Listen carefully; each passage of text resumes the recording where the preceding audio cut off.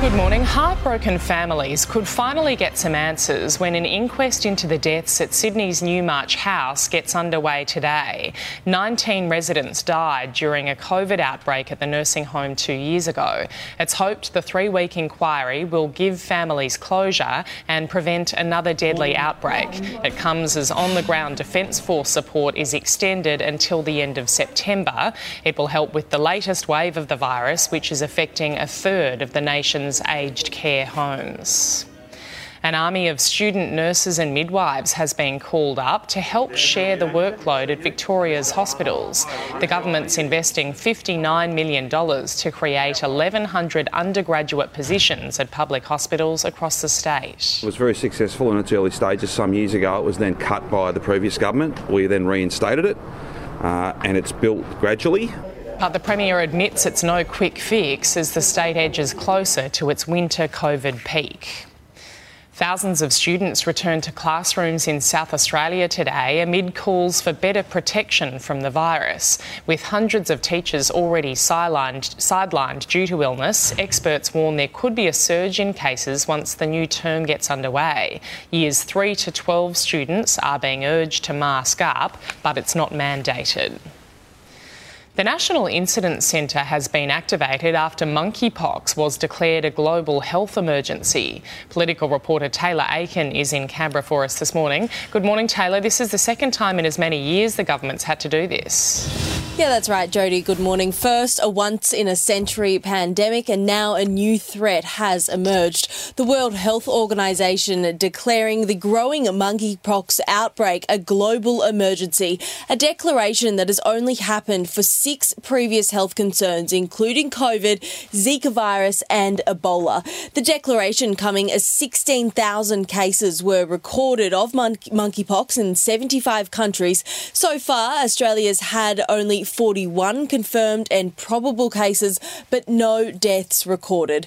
The Department of Health deciding to activate the National Incident Centre in response to this escalating health concern in order to coordinate a national response, including sourcing treatments and vaccines. The government wanting to make sure they're not caught out unprepared following the rapid spread of COVID-19 we saw 2 years ago. Jodie. OK, Taylor, thank you.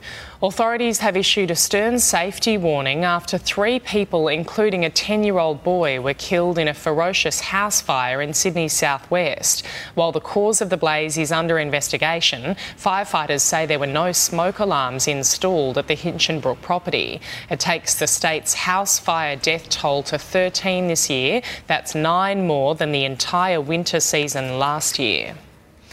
The federal construction watchdog's powers will be wound back tomorrow after Labor vowed to abolish the Australian Building and Construction Commission at the last election. The Workplace Relations Minister says its powers will be pared back to the bare legal minimum as a down payment on that commitment. Tony Burke has described some of its rules as ridiculous, arguing the Commission has been wasteful in pursuing cases against unions. Queensland's cattle industry could take a $1.1 billion hit if foot and mouth disease made its way into the country. That's according to a new report outlining the catastrophic impact the arrival of the virus would have on the state's economy, including the loss of almost 34,000 jobs. If foot and mouth disease is detected in Australia, all beef exports would be immediately suspended, and it would likely result in large-scale culling of cattle. As of today, thousands of people banned from giving blood in Australia will be able to roll up their sleeves for the first time. Anyone who lived in the UK during the mad cow disease outbreak of the 80s and 90s was previously deemed ineligible, but the TGA has changed the rules. It could mean millions more life-saving donations for people in need, and it could pave the way for other blood bans to be lifted. A quick check of sport now. Swimming power couple Cody Simpson and Emma McKeon have opened up about their relationship in their first joint interview on 7 Spotlight. Cody admitted it took him a year to approach Emma after realising he had a crush on her. Because, Cody, I won't lie, I'm getting some, settle down vibes from you. Settle down vibes. I feel pretty settled right now, to be honest. Yeah. No, we got a good thing. We got a good thing going, and it's peaceful, which I think is important. A Loved Up pair are in Birmingham for the Commonwealth Games, which you can watch live and free on 7 from Friday. With their AFL finals hopes hanging by a thread, St Kilda pulled off a hard-fought 28-point win against West Coast at Optus Stadium to sit just outside the top 8. Dan Butler kicking a career-high 5-goal haul. And a handful for Butler. It wasn't pretty, but they get the win. The 90-62 win ending the Saints' 12-year losing streak in the West. Checking Monday's weather now, mostly sunny in Brisbane, heading for a top of 22 degrees. Partly cloudy and 18 in Sydney, partly cloudy 15 in Canberra. Showers developing, heading for 16 in Melbourne.